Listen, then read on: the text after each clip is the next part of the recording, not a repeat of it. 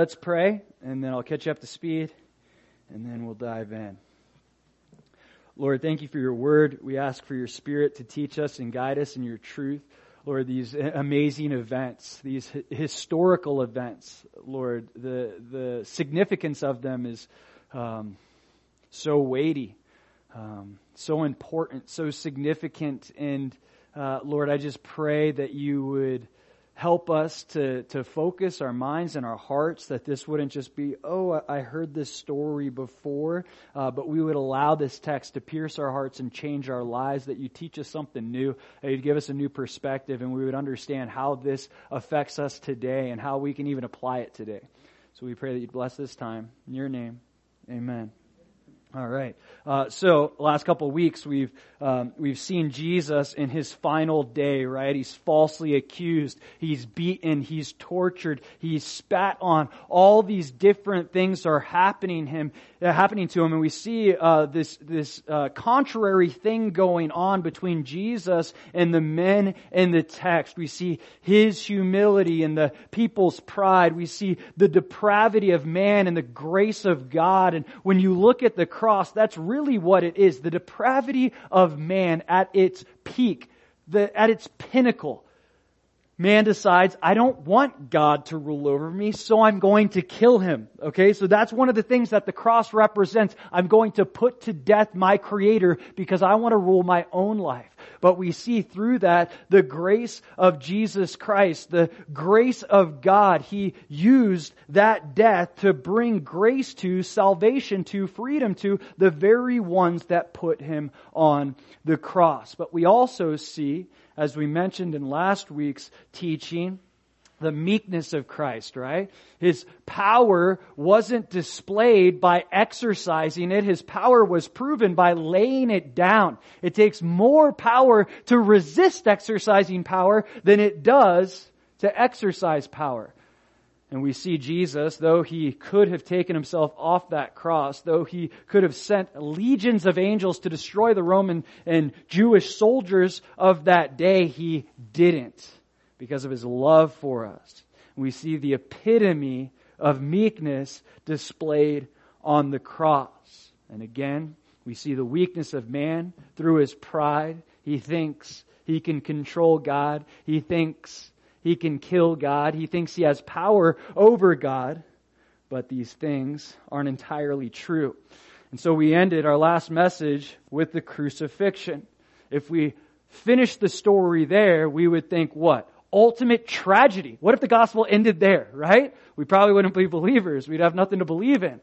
But we see what looks like the ultimate tragedy. The king was doomed to the cross. His believers scattered. What hope is there? We're helpless. We're hopeless. But we know the story doesn't end there. And that's where we'll pick up in Matthew chapter 27. Because Jesus said, yes, he said he was going to die many times. But when he said he was going to die, he also said what else would happen? That he would rise from the dead. Title of this teaching is From Death to Life. From Death to Life. See, as the cross redefined suffering and redefined death, the resurrection redefined life and the process of life. Common sense says, I live and I die. But the gospel says you can't live until you die. And that's the difference here. It really redefined the process of life. What we experience here as life is nothing compared to the life that Jesus Christ offers us both here and for eternity. Now, this concept is taught by Christ throughout the Bibles. Let me show you one time in John chapter 12. In John chapter 12, verse 23, John 12:23, Jesus answered them, saying, the hour has come that the Son of Man should be glorified. Most assuredly I say to you, unless a grain of wheat falls to the ground and dies, it remains alone. But if it dies, it produces much grain. He who loves his life will lose it, and he who hates his life in this world will keep it for eternal life. We see the process of life and death in Jesus' eyes is upside down. No, it's not that we live then we die. We must die if we want to live. If we truly want to live the life that Christ offers us, we must die. Now, this speaks of two things. The event, yes, we won't experience the resurrection until we experience death. But this is also a biblical, applicable thing, a lesson we can learn practically in our lives, which I'll get into in a moment as we break down this text. But let's just do that. Matthew chapter 27, verse 57. Now when evening had come, there came a rich man from Arimathea named Joseph, who himself had also become a disciple of Jesus. This man went to Pilate and asked for the body of Jesus. Then Pilate commanded the body to be given to him.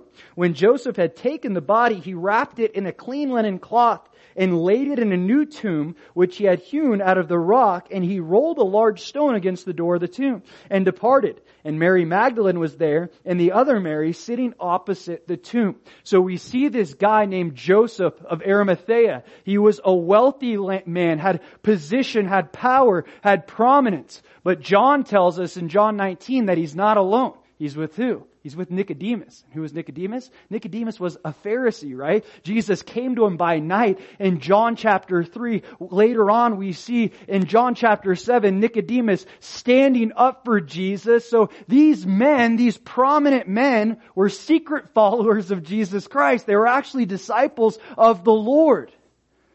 So they come to give him the proper burial that he deserved.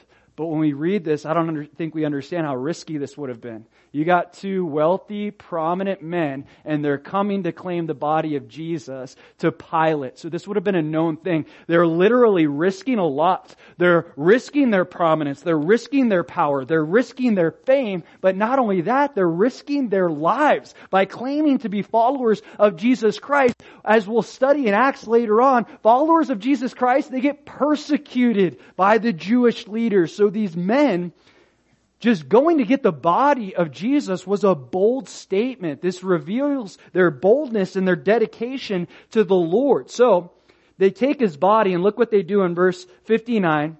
They wrapped it in a clean linen cloth.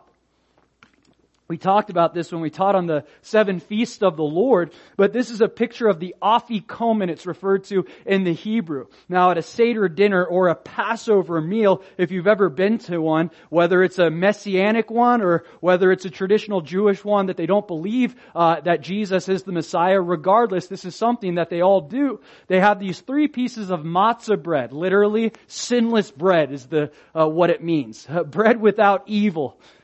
So they take these 3 pieces of matzah bread, and they don't know what they represent. They all say different things. It's the kings and the priests and the prophets. It's Abraham, Isaac, and Jacob. But we know these pieces of bread to represent the Trinity, the Father, the Son, and the Holy Spirit. You know what they do with the middle piece of bread? Literally, stack of 3. They take the middle one, they break it in half, they roll it in a white linen cloth, and they hide it for the rest of the Seder dinner. And then the kids at the end, they got to try to find the afikomen, the bread that was broken and hidden. When you look at Christ, that's exactly what it says of him. He was bruised and he was broken. Then he was wrapped in a linen cloth and hidden in a tomb. It's a picture of Jesus Christ. So they didn't just lay him in any tomb. It says they laid him in a new tomb. Why? Well, this was from the Lord to not cause any confusion. Imagine if there were multiple bodies in there and we see this resurrected body, there'd be confusion as to who was it? Who actually rose? Was it Jesus or was it some other person? So God strategically leads Joseph of Arimathea to put him in this new tomb, which happened to be Joseph's, and no one had been in that tomb before, so that when Christ rose, everybody would know it was him that rose. It was nobody else that had been risen from the dead. After that, they rolled this large stone against the door of the tomb. And it would probably help if we had a picture, but I didn't put one up. Now, you had these this was a customary thing. This is a cultural thing. You would seal the tomb with a large stone. Okay? Now, these large stones were large. Okay? Very large. Anywhere from 1 to 4 tons. Most say about 2,000 to 4,000 pounds. These were very big stones, and they were like a cylinder, okay? They were round so you could roll them. Now, how they had the tomb set up is that there was a little dip in a crevice, and there'd be a crevice around the whole thing. So this stone, they would chisel the crevice so that the stone would fit perfectly to seal the cave. Now, to put the stone in there to seal it would have been easy because it's like pushing a big stone downhill. It wouldn't have taken much. So Joseph and Nicodemus, or if anyone else, it wouldn't have taken but a couple men to push this big stone downhill. The hard thing is getting it out. It's like pushing this big stone uphill out of this crevice, and this stone would have sealed it almost perfectly. That will come up a little bit later. That's why I'm mentioning it. Matthew chapter 27. Verse 62, on the next day, which followed the day of preparation, the chief priests and the Pharisees gathered together to Pilate, saying, Sir, we remember while he was still alive, how that deceiver said, after 3 days I will rise. Therefore command that the tomb be made secure until the third day, lest his disciples come by night and seal him away and say to the people, he has risen from the dead. So the last deception will be worse than the first.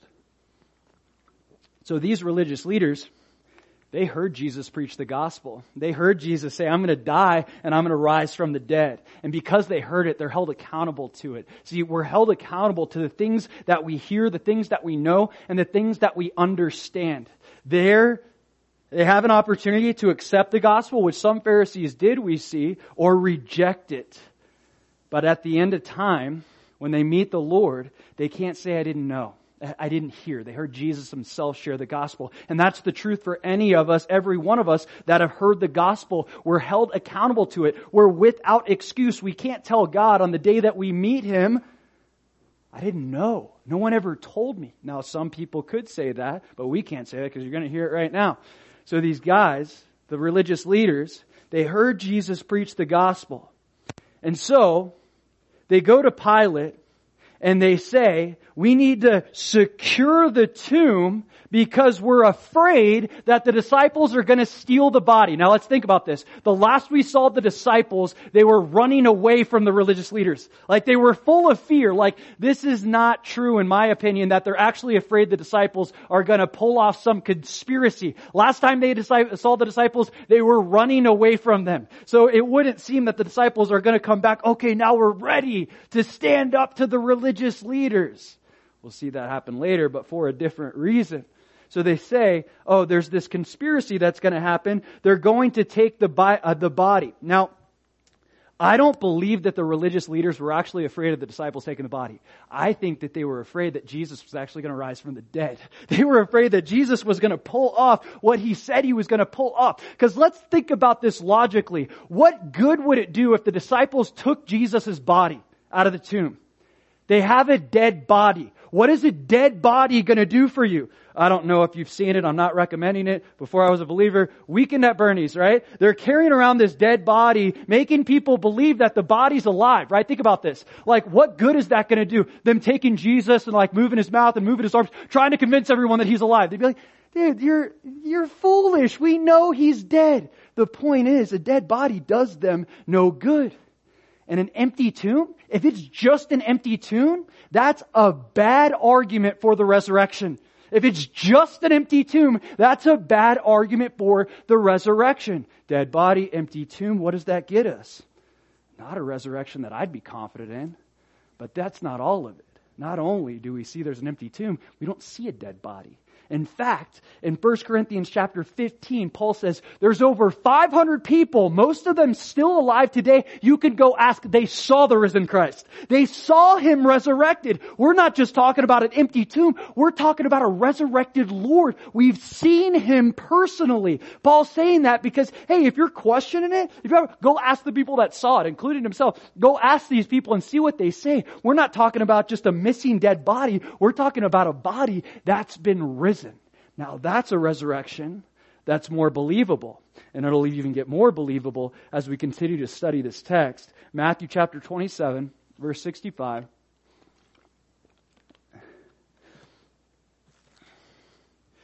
Pilate said to them, You have a guard, go your way, make it as secure as you know how. Hey, you got people, you got soldiers, put as many people, if you want to put 100 soldiers there, put as many as you want to. So they went and made the tomb secure, sealing the stone and setting the guard. They made sure the stone was sealed and they had enough guards there to make sure nothing was going to happen. They planned this out. There was no way the disciples were going to get away with stealing the body of Jesus Christ. They were determined to not allow that to happen. Matthew chapter 28, verse 1. Now after the Sabbath, as the first day of the week began to draw, Mary Magdalene and the other Mary came to see the tomb, and behold, there was a great earthquake. For the angel of the Lord descended from heaven and came and rolled back the stone from the door and sat on it. His countenance was like lightning, and his clothing was white as snow. So we see the Marys, they come to the tomb. Why? Well, Luke chapter 24, if you want to write this down, verses 1 to 3, it says they came to the tomb with spices. They came to the tomb assuming Jesus was dead to give him a proper burial. See, it would have been the Sabbath day that he was buried. They couldn't fulfill what a proper ceremonial burial would have been because they couldn't work on the Sabbath. So they had to stop what they were doing after they put him in the tomb. And so they're coming back on Sunday because now they're able to work and they want to give him the honor that they think he deserves. But they think he's dead, okay? They think he actually died. But then we see this angel comes and he moves the stone. We see an earthquake happens at the same time, but the Bible is clear that it wasn't the earthquake that moved the stone. It was the angel that rolled the stone away. Now, as I mentioned, rolling the stone in to seal the tomb wouldn't have been very hard. A couple of us could do it. But to push the stone out of that crevice, imagine moving a few tons uphill, you ain't doing it. There's no one in this church that's able to do it. Maybe all of us together, possibly. This would have taken several very large, strong men. But the angel, like that. Nothing. Like it's nothing to him. Just move the stone. This just shows you how powerful this angel actually is. So much so, look how the guards respond. Look at verse 4. And the guards shook for fear of him and became like dead men. But the angel answered and said to the woman, do not be afraid, for I know that you seek Jesus who was crucified. He is not here, for he is risen. As he said, come, see the place where the Lord lay. So the guards are terrified, okay? These are soldiers. They're probably bulky. They're probably strong, probably in good shape, not afraid of nothing. Except for an angel. Okay, they're terrified so much so they fall down as if they're dead. I've heard people tell me before, man, I really wish I could see an angel. I don't know about that. When we look at people having encounters with angels, believers and non-believers in the Bible, most of the time they are terrified. Might not be something that we actually want to see. If we saw it, we may regret it. They are scared. Oh my gosh, this angel, look what he did with that stone. Imagine what he could do to me. That's probably what's going through their mind. But more important than that is what the angel said. He said to the Marys, do not be afraid, for I know that you seek Jesus who was crucified. They were seeking the crucified Christ only to find the resurrected Christ. And this is point number 1. When we seek the crucifixion, we'll find the resurrection. When we seek the crucifixion, we'll find the resurrection. Now this is a biblical principle. As we see in Philippians chapter 3, Paul speaks of the connection here and how the crucifixion and resurrection apply to our lives practically. Philippians chapter 3 verse 10, he says that I may know Him and the power of His resurrection and the fellowship of His suffering, being conformed to His death, if by any means I may attain to the resurrection from the dead. What's he saying? I can't identify with the resurrection until I identify with the crucifixion. In fact, in Galatians chapter 2, verse 20, Paul says, I have been crucified with Christ. Paul wasn't crucified. He was beheaded, history tells us. He's not saying that he was physically crucified. He's saying spiritually, I've put to death the old man. If we want to experience the resurrection, the old man's got to die. And Paul tells us that in other words in Ephesians chapter 4, if you want to write this down, verses 22 to 24, he says, put off the old man and put on the new man. The old man must go for the new man to rise. I'm not just talking about death and the event of death. I'm talking about right here, right now. If we want to experience the resurrected life, then the old man must be crucified. He must be put to death. Now, this doesn't mean killing yourself. The Bible does not condone that. Neither do I. We're talking about killing the flesh, denying ourselves. How do we do that? Well, it's a lot easier to understand than we might think. It's telling my flesh no and my spirit yes on a regular basis. For example, I wake up, I know I should pray, but I'm too tired. I don't want to pray. You're going to give in the flesh, you're going to give in the spirit. No. I'm going to pray because I want to feed the Spirit and deny the flesh. I'm going to read too. I'm going to read the Word of God instead of watching ESPN or looking at Facebook or whatever. No, I'm going to deny what my flesh is telling me to do, and I'm going to do what the Spirit is telling me to do. That's what killing the flesh is all about. It's saying, no, I'm not going to commit this sin anymore. I'm going to walk in righteousness. I'm telling the old man no, so much so that he's dead. He ain't coming back. I'm killing the old man by the decisions that I'm making in my life. It could be service, serving the church. No, I could be watching football or I could be doing this, but I'm going to serve today instead. It could be repentance. Yeah, I'm going to walk away from this and start doing this. I'm going to cut these things out of my life because I don't want the old man coming back. I hate the old man. I love the new man and I want to walk in the new man. It could be CrossFit workouts. CrossFit workouts, what? I'm telling you, Matthew and I have been doing CrossFit like the last week or so, and Gio joined us today, and I literally felt like I was dying. I'm too young to have a heart attack. What is happening to me? Like, this isn't good. This can't be healthy. I literally feel like I'm going to die every single time. Now, this is a physical illustration, but it teaches a spiritual lesson.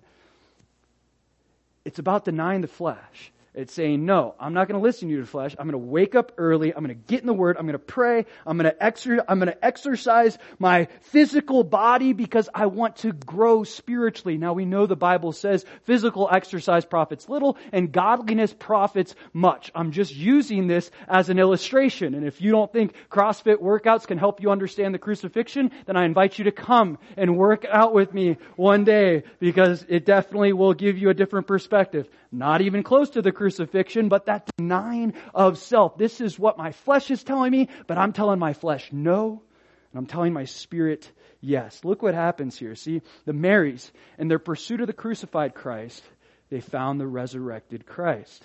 The angel says to both of them in verse 6, He is not here, for He is risen.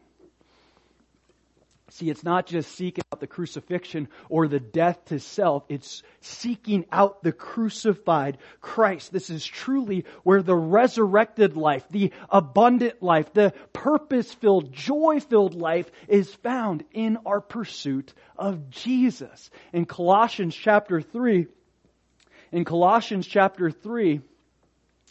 verse 3, it says that our lives are hidden in Christ, meaning the purpose of my life, the abundant life, the life that the Lord desires for me, I can only find it in my pursuit of my Creator. If I'm not pursuing my Creator, I will not find purpose in this life. I won't have abundant life. I can lie to myself and convince myself that life is good, but all of us know that that's not true. Life apart from Christ is no life at all if we want to find abundant life. If we want to find the resurrected life, the empowered life, Holy Spirit empowered life, then it will only be found in the person of Jesus Christ. Why? Because He says in John chapter 11 verse 25, He says, I am the resurrection and the life. The resurrection isn't just an event. It exists in the person of Jesus Christ. There's no other resurrection to life, resurrection to death. There's no other resurrection to life other than through the person of Jesus Christ. If we want that, if we want to experience that, then we got to seek Him. as we seek the crucified Christ and purpose to understand the implications of the crucifixion and why Jesus died for us, He'll bring us to understand the purpose of the resurrection. They go hand in hand. Now, when it says, when the angel said that Jesus rose, is important to understand. It doesn't mean like He was resuscitated. It doesn't mean like one of the disciples or the angel came in there and gave him CPR and his dead body was brought back to life. No, when we look at the resurrection, He has a completely new body. God took His old body and He gave Him a new body through the old body. And this is the same that will happen to us. And Paul tells us this later on in 1 Corinthians 15, that God's going to give us glorified bodies. He's going to give us spiritual bodies, supernatural bodies, bodies that are meant to last for eternity, bodies that are meant to be in fellowship, perfect fellowship with God, bodies that are meant to never decay, bodies that likely you don't have to wash. You don't have to wash your hair. You don't have to wear deodorant. You don't have to brush your teeth. Some of you are like, I don't even do that with the body I have now. Hopefully that's not you. But the truth is, with the resurrected body, it's going to be perfect. It's going to be a perfect body. We don't have to worry about the stink, the stench of sin. It will all be gone. We will have bodies like Him. It says we will see Him as He is. We will become like Him. We will get these resurrected bodies. But the only reason we get them is because He rose first. This had never happened in history before. Jesus brought people back to life. We see even Elijah brought people back to life. We see people brought back to life throughout the Bible, but this was different. This wasn't a resuscitation. This was a resurrection. And it says in 1 Corinthians 15:20, in 1 Corinthians 15:20, that He's the first fruits of those who rose from the dead. Meaning He is the first one to ever do this. The very first one. This had never happened in history. So the angel, it's important to see exactly how he communicates this. He says, He is not here, for He has risen as He said. As He said, meaning He said He was going to do this. They shouldn't be surprised. Are you surprised when Jesus tells you He's going to do what He does? When He tells you something and He follows through, does that surprise you? Like when God answers your prayers, you're like, oh my gosh, God answered my prayers. We are sometimes, right? Because we doubt He's actually going to do what He says He's going to do. He's a God that answers prayers. It shouldn't cause us to be surprised, to be shocked when Christ does exactly what He said He's going to do. The Marys. Surprised. But this is what Jesus said He was going to do all along, as He said. Then the angel invites them. He says, come, see the place where the Lord lay. So the angel, as we remember, he rolled away the stone, and you could think, wait. Was He trying to let Jesus out? No, He wasn't trying to let Jesus out. He was trying to let the disciples in. He wanted them to see that the tomb was empty. We know in John chapter 20, verse 19, that Jesus wasn't bound to material things. Now, many people say that Jesus would walk through walls. That's not necessarily what the Bible says. He could appear and reappear places. He could have walked through walls, but the Bible doesn't say that He just walked through walls. Because remember, Thomas could touch Him physically. He wasn't bound to material things. He could have walked through walls. He could have just said, hey, all of a sudden I'm going to be here and now I'm going to be there. He could appear and reappear. We don't really know how it happened, but He would do that. Appear and reappear at places as He does with Paul in Acts chapter 9. Regardless, the point is that the stone wasn't preventing Jesus from going out of the tomb. The stone wasn't preventing the Lord from going out of the tomb. The angel moved it so the disciples could see that the tomb was empty. Matthew chapter 28, verse 7. And go quickly. So after they see the empty tomb, the angel tells them, tells the ladies, go quickly and tell His disciples that He has risen from the dead, and indeed He is going before you into Galilee. There you will see Him. Behold, I have told you. So they went out quickly from the tomb with fear and great joy and ran to bring His disciples word. So this angel, he tells the ladies first, listen, in verse 6 he says, come and see the empty tomb. Then he says, go and tell. Why? Because we got to see before we can tell. Meaning, we got to see God work in our lives. We got to experience the gospel on some level to know that it's real before we can go communicate to it. If I've never been able to see the gospel work in my life, if I've never been able to see Christ work in my life, then what do I have to talk about? The point is that we got to see the Lord in our lives and be in relationship with Him and allow Him to do that work in us so that we can have confidence to tell. But you know what happens? When we get to see Him do that work in our lives, we can't help but tell. And that's exactly what happens later on in Acts. In Acts chapter 4, verse 20. In Acts 4:20, Peter and John heal a man outside the temple. Obviously, it was the Lord that healed him. And they preach in the name of Jesus, and the Sanhedrin is so upset. They're so angry. So they tell Peter and John, don't preach in the name of Jesus ever again. And you know what they say in verse 20? We can't help but speak of the things we've seen and heard. We can't help but speak of the things that we've seen and that we've heard. And that's the case for us, or at least it should be, when we see Christ work in our lives, when we hear the stories of what He did then and what He does now, we should be able to not zip our lips. We should be able to not close our mouths. We can't help but speak of the things that we have seen and that we have heard. This should be the case for each and every one of us. Matthew chapter 28, verse 9. And as they went to tell His disciples, behold, Jesus met them, saying, rejoice! So they came and held Him by the feet and worshipped Him. Then Jesus said to them, do not be afraid. Go and tell my brethren to go to Galilee, and there they will see me. Look what happens.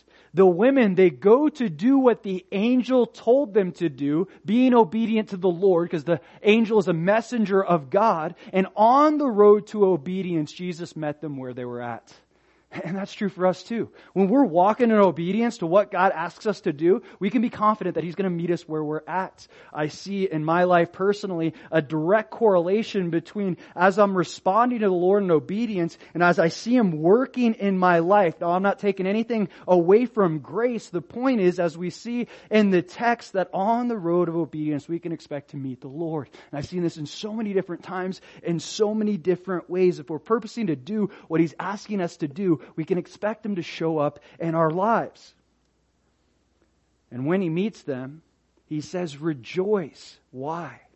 This is the only reasonable response when we understand the truth of the resurrection, to rejoice. That's point number 2. The resurrection is the root of hope and joy. The resurrection is the root of hope and joy.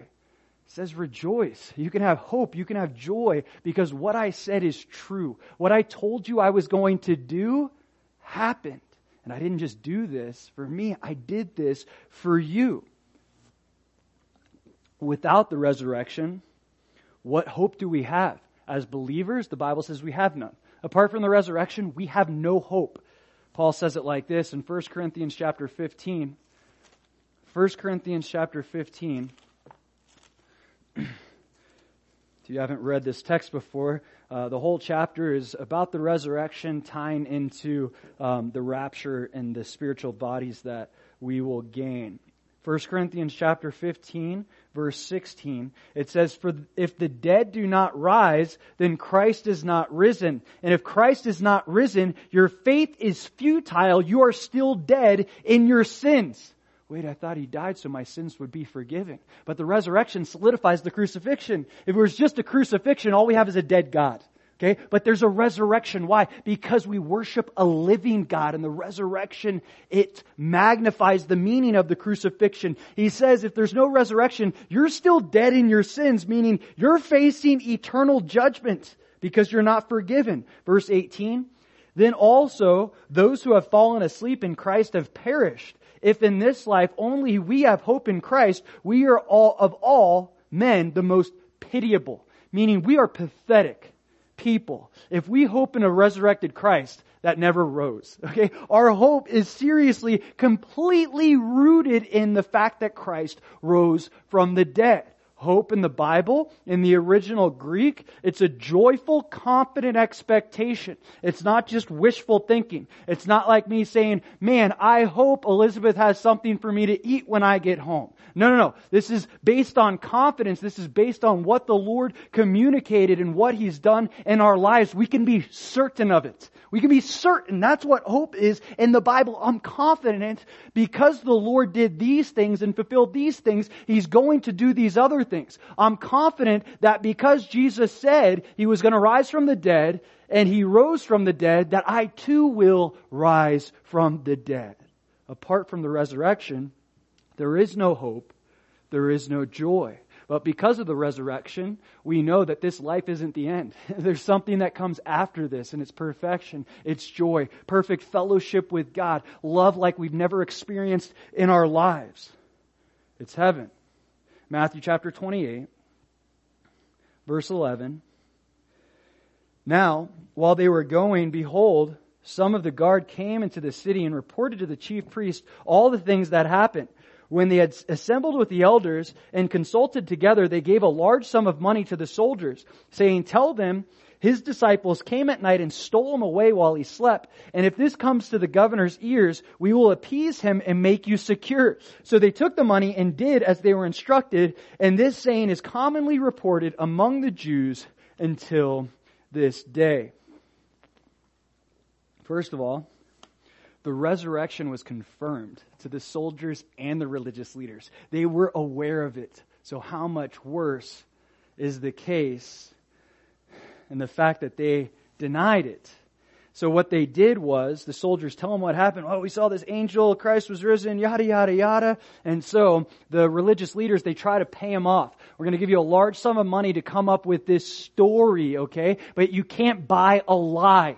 You can't buy a lie. The truth will always prove itself true eventually. And that's exactly what will happen in the case of the resurrection. So look at what the story is that they come up with. They say, tell everybody that the disciples stole the body while we were sleeping. Okay, this was the best we could come up with, okay? Yeah, tell them you were sleeping. The disciples just happened to move the stone and they took the body. Now let's think about this. First of all, if you were a soldier that was supposed to be on guard to watch anything and you fell asleep, you were deserving of capital punishment. Okay, so if these soldiers admit that they fell asleep, if they really did, then basically they're putting their life on the line for the sum of money that they're going to gain for telling this lie. Literally, they could be put to death for this. Not only that, when you look at how soldiers would watch certain places, whether it was people or prisoners or tombs, you typically have a rotation of people. You wouldn't have one person that was awake the whole time. You'd have, hey, okay, now it's my turn, now it's your turn, yada, yada, yada.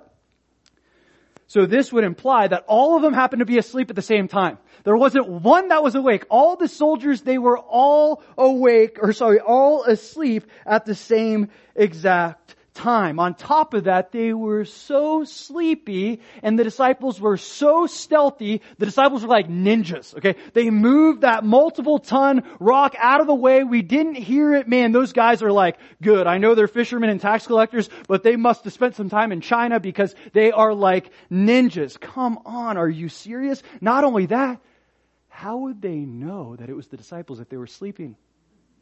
They wouldn't. There's no way they could know that it was the disciples if they were asleep. So they're claiming something happened that they can't bear witness to. This is the most foolish argument. It's not believable at all, but this was really the best they could come up with. We don't want to admit to a risen Christ, so we gotta lie about it and try to make up some unbelievable story. If anybody thought about the story, they'd be like, so, how'd you know it was the disciples? And you just start asking, so you were all sleeping. How'd you not hear the stone? Oh, we were so tired. We'd been drinking. Whatever the case was. Like the story, it just doesn't line up with logic. So, they tell them to tell everyone this. And it says in verse 15, this saying is commonly reported among the Jews until this day. Now, the story the religious leaders are spreading was to make people believe or disbelieve in the resurrection. But what they were actually doing is not just persuading people to not believe in the resurrection. They were persuading people not to believe in the salvation that comes through Jesus Christ. Why? To not believe in the resurrection is to deny salvation. And this is point number 3. To deny the resurrection is to deny salvation. To deny the resurrection is to deny salvation. This story, if people believed it, was likely costing them their souls. The resurrection is a crucial piece of the gospel message. If we don't believe that Christ rose, then we're not completely believing in the gospel. In Romans chapter 10, verses 9 and 10, it says that if you confess with your mouth the Lord Jesus and believe in your heart that God raised Him from the dead, you will be saved. So it's not just believing that Christ died for our sins. It's not even just believing that He is God in the flesh. It's also believing that He rose from the dead. If there's a piece of that missing that we're not believing in, then we're believing in a false gospel. We're not believing in the gospel that Christ preached and the gospel that ultimately Christ executed. If we're not putting our faith in the resurrection, then we're not putting our faith in the gospel. The resurrection is a crucial part of our Christianity. If we don't believe in it, then we truly aren't believing in the gospel that Christ preached. Now, this wasn't the only story that people came up with even then and throughout history. People have come up with so many different explanations as to why the resurrection isn't true. One of them, I'll name a few. One of them is called the swoon theory, which basically they say Jesus didn't die on the cross, He fainted on the cross. And then He woke up when He was in the tomb. Okay, now think about this. I don't know many people that can be scourged like that, be beaten, crown of thorns, crucified, and then pierced in the heart. Not many people survive that.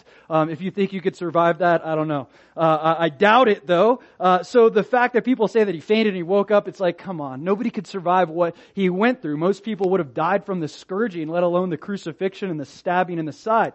Another theory people come up with is the replacement theory, and many Muslims believe this. They don't believe that Jesus was crucified, and they're really like the only group of people that in the world, anyone that looks at history can show that Jesus was actually documented, that He was crucified. But they come up with this replacement theory, and what they say is, it wasn't really Jesus that was crucified. It looked like Jesus, but it was actually Judas, or Simon the Cyrene, or Peter, and they all have different views. That God made it supernaturally look like it was Christ on the cross, but it wasn't actually Him. It's like, what? That doesn't even make sense. Another one people come up with is the hallucination theory, that the disciples happened to be taking the same drugs, not that they were taking drugs, taking the same mushrooms, whatever you would say, and they happened to be hallucinating the same thing. They all thought they saw Christ risen, but they were all like tripping on something, and they all just thought that that's what they saw, but it wasn't really what they saw. Plus the 500 people, they were hallucinating in the same way. It's just like, what? These arguments are absolutely foolish. They're absolutely ridiculous. When you study the resurrection, the more you study it, the more you'll be so confident in it. You look at today, even today where we stand, when you look at logical and philosophical arguments, theists, atheists, and agnostics, the majority in this world, even atheists and agnostics, will say that the disciples at least believed that they saw the resurrected Christ. And they have a lot of different theories, but they at least believed. It's like 75 to 80% of historians will say the disciples had to have at least believed that they saw the risen Christ. Whether they did or not, they won't say. But when you look at the resurrection and the historical and logical arguments for this, it's so compelling. The resurrection is literally the best argument for the historical events. And the logical conclusion is that He actually rose from the dead. Think about this. Last time we saw the disciples, what were they doing? They were running. They were fleeing from the Lord. Only to later, after the resurrection, willing to die for Him? Yeah, 10 of the 11 disciples were martyred for their faith. That's astounding. What happened there? What changed? How do you go from faithlessness and doubt to full-fledged faith where you're willing to die? They saw something. It's not just something they believed. They saw something that changed their lives forever. You can't explain the change that happened in their lives. Just a change of heart, a change of perspective. Yeah, I'm just going to be different today. No. A complete change of heart. A complete change of life. Specifically, some of these people that became leaders in the church are perhaps the most compelling arguments. In 1 Corinthians chapter 15, Paul mentions a few people, including himself. First, he mentions Peter. Why? Because Peter, last time we saw him, what was he doing? Denying Jesus. To a little girl. Okay, he was afraid of a little girl, but you know what happened later on in history with Peter? They came to him. They told him, hey, you need to recant your faith. Say you don't believe. You can't keep preaching this Jesus stuff anymore. If you don't, we're going to kill your wife on a cross. You know what happened? Peter said, no, this is true. I've seen this, in other words. So they killed his wife in front of him. Then they went to kill him. He said, I'm not worthy to be crucified like my king. So they crucified him upside down. Think about this. Would you allow your wife or your husband to be killed if you weren't absolutely certain about something? Absolutely confident. Even if there was a little bit of doubt, wouldn't you say, no, don't do it. I'm not sure. I give up. I don't want this to happen because maybe I thought I saw something that I didn't. Any of us would have done that. James, Jesus' brother, John chapter 7 says he didn't believe that his brother was the Messiah. All of a sudden, after the resurrection, he becomes the pastor of the church in Jerusalem. He also would be martyred. Paul, from having Christians imprisoned and murdering them to becoming probably the most powerful apostle that ever lived. Why? He attributes it all to the resurrection. Even historians that know Paul's story, they have a hard time explaining this. How did he go from murdering these people to being a leader for these people? A significant event. He says it was the resurrection of Jesus Christ. When you look at the evidence, the resurrection is hard not to believe. And the more you study it, the easier it is to be confident in. The other theories just don't line up. So it says, Matthew chapter 28, verse 16. We'll finish this last part as quick as I can. Long announcements today. Then the 11 disciples went away into Galilee to the mountain which Jesus had appointed to them. When they saw him, they worshipped him, but some doubted. Now, when you look at this word doubted, it's the Greek word distazo, okay? D-I-S-T-A-Z-O. And what it actually means, is to be uncertain of something. It doesn't mean like they didn't believe their eyes. It means like they didn't know how to respond. Like, oh my gosh, Christ is actually risen. They're surprised that it happened, obviously, because they were faithless before this, at least in some degree. But they were uncertain how to respond. Some of them worshiped him. Some were like, I don't know what to do. Like, what do we do here? Where do we go from here? What Jesus said he was going to do, it actually happened. So then Jesus speaks in verse 18. And then Jesus came and spoke to them, saying, all authority has been given to me in heaven and earth. Go therefore and make disciples of all the nations, baptizing them in the name of the Father and of the Son and of the Holy Spirit, teaching them to observe all things that I have commanded you. And lo, I am with you always, even to the end of the age. Everything is said that he says here is based on his authority. All authority has been given to me from the Father. So what I am telling you right now, you ought to listen to if you're claiming that I'm your authority. All authority has been given to me, whether you recognize it or not. With this authority, this is what I'm asking you to do. Preach the gospel and make the disciples. He doesn't say, go make converts, get as many people as you can to believe, go make believers. No, he doesn't say any of that. He says, go and make disciples. Why? He doesn't want people that just say they intellectually believe in him. He wants people to actually follow him. That's what he's calling us to do, is be followers of Christ that make followers of Christ. And this is only possible because of the resurrection. I'll explain before I do. Final point, fourth point. The power of the resurrection is the power to make disciples. The power of the resurrection is the power to make disciples. Because something else significant happens after Jesus rose. And we see in Acts, he would give the disciples the Holy Spirit to be able to accomplish the Great Commission. And in Acts chapter 1, verse 8, just before he sends the Spirit in Acts chapter 2, he tells them the purpose of why he's sending the Spirit. Acts 1:8. But you shall receive power when the Holy Spirit has come upon you, and you shall be witnesses to me in Jerusalem and all Judea and Samaria and to the end of the earth. The purpose of the power of the Spirit is to bear witness of Jesus Christ and the way we live and what we communicate. That's the purpose of the power. And the Holy Spirit does many things. Conviction, gifts, a lot of different stuff. But the primary purpose is to give us the power to bear witness of Jesus Christ. And all those other things are so that we bear witness of Jesus Christ.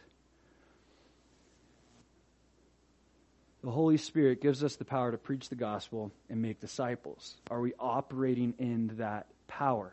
Are you sharing the word with people? When's the last time you shared the gospel with someone?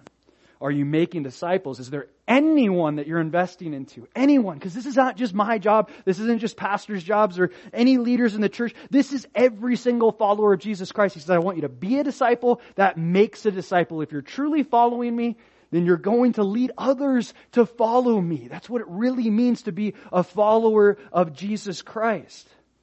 And I'm not talking, you don't have to disciple 12 people or 70 or 120 or 1,000. What about one? Just one. Is there one person that you're investing into? And you might say, well, I don't know enough to invest into them.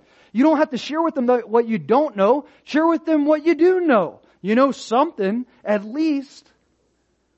And invest that. The things that have been committed to you, Paul tells us to invest those things into other people so that they can grow in faith. See, this is why we have the vision that we have at this church. Turn the world upside down and change the world around us. Because Jesus said, go into all the world, preach the gospel, and make disciples. That's how we accomplish this. But he gives us further instruction. I'll reread it in verse 20, specifically how to make this happen. He says, teaching them to observe all things that I have commanded you, and lo, I am with you always, even to the end of the age. He says, you want to know how you're going to do this? You're going to be in the Word, you're going to be a student of the Word, and you're going to communicate what you're learning. Now, I'll close here. In Acts chapter 17, remember, we talked about this during announcements, how the disciples turned the world upside down or right side up. And the answer is here in our text. In Acts chapter 17, the way they turned the world right side up was preaching the Word empowered by the Spirit. But after that, we're introduced to a group that helps us bridge the gap, okay? And they're called the Bereans. In Acts chapter 17, verse 10, then the brethren immediately sent Paul and Silas away by night to Berea. When they arrived, they went to the synagogue of the Jews. These were more fair-minded than those in Thessalonica, and that they received the word with all readiness. So they're receiving the teaching of the apostles. Then look what they do. And search the scriptures. Wait a minute. Is what they're saying line up with what I'm reading in God's word? Smart, wise, daily. Okay? They did this daily. They were in the word daily to find out whether these things were so. Look what happens. Therefore, because they did that, because they received the teaching, because they got in the Word, look what happens. Therefore, many of them believed. Why? Because faith comes by hearing and hearing by the Word of God. It's as simple as that. Being in the Word of God. Studying to show yourself approved. This doesn't mean you have to be a Bible college student or a scholar. It just means to have a desire to understand who the Lord is, to know what He wants from us, to be in His Word. And this is why I believe that we're supposed to be doing some of these things. The Advent devotional, the chronological Bible, all these things is to help us be in the Word, not for me, for you, so that your faith can grow, so that you can fulfill what God has asked you to fulfill. Sharing the Word, making disciples. And lastly, He says, I am with you always, even to the end of the age. It's not just Jesus sending us out and giving us direction. He's not just asking us to do something without Him. He asks us to do it with Him. He says, I'm going to be with you while you do this. I'll be with you while you read the Word. Ask for my Spirit. Ask me to enlighten the eyes of your understanding. I'll be with you to share the gospel. Ask for the power of the Spirit to bear witness, to preach in boldness. I'll be with you to disciple people. Ask me to give you discernment. I'm not asking you to do anything without me. I'm asking you to do all this stuff with me. It's not a burden. I bore the burden. Do you want to do this with me? And these are the Lord's final requests. See, Matthew His gospel ends with a beginning. It's not the end, it's just the beginning. We see that beginning begin to play out in Acts. But it's still going on today. Acts doesn't end either. We're still in that Acts. We're still in the church age. And what are we supposed to do with that? Exactly what Jesus said. Preach the word and make disciples. If we're walking in the power of the Spirit, if we're walking in that resurrected life, it's inevitable that we will share the word and make disciples. But this isn't just a church-wide thing. This is a personal thing. It starts with individuals. What will you do with the Lord's last request? Will you pretend like you didn't know? Will you pretend like you didn't hear? Will you come up with an excuse and say, I can't or I won't? Because this isn't just me preaching a message. This is what the Lord actually said.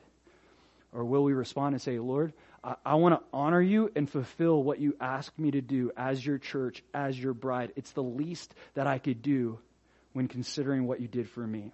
I pray that we would be a church that was set on, determined to help in fulfilling the Lord's great commission. Let's pray. Lord, thank you that your word is so true, and that everything you say either has come to pass or will come to pass.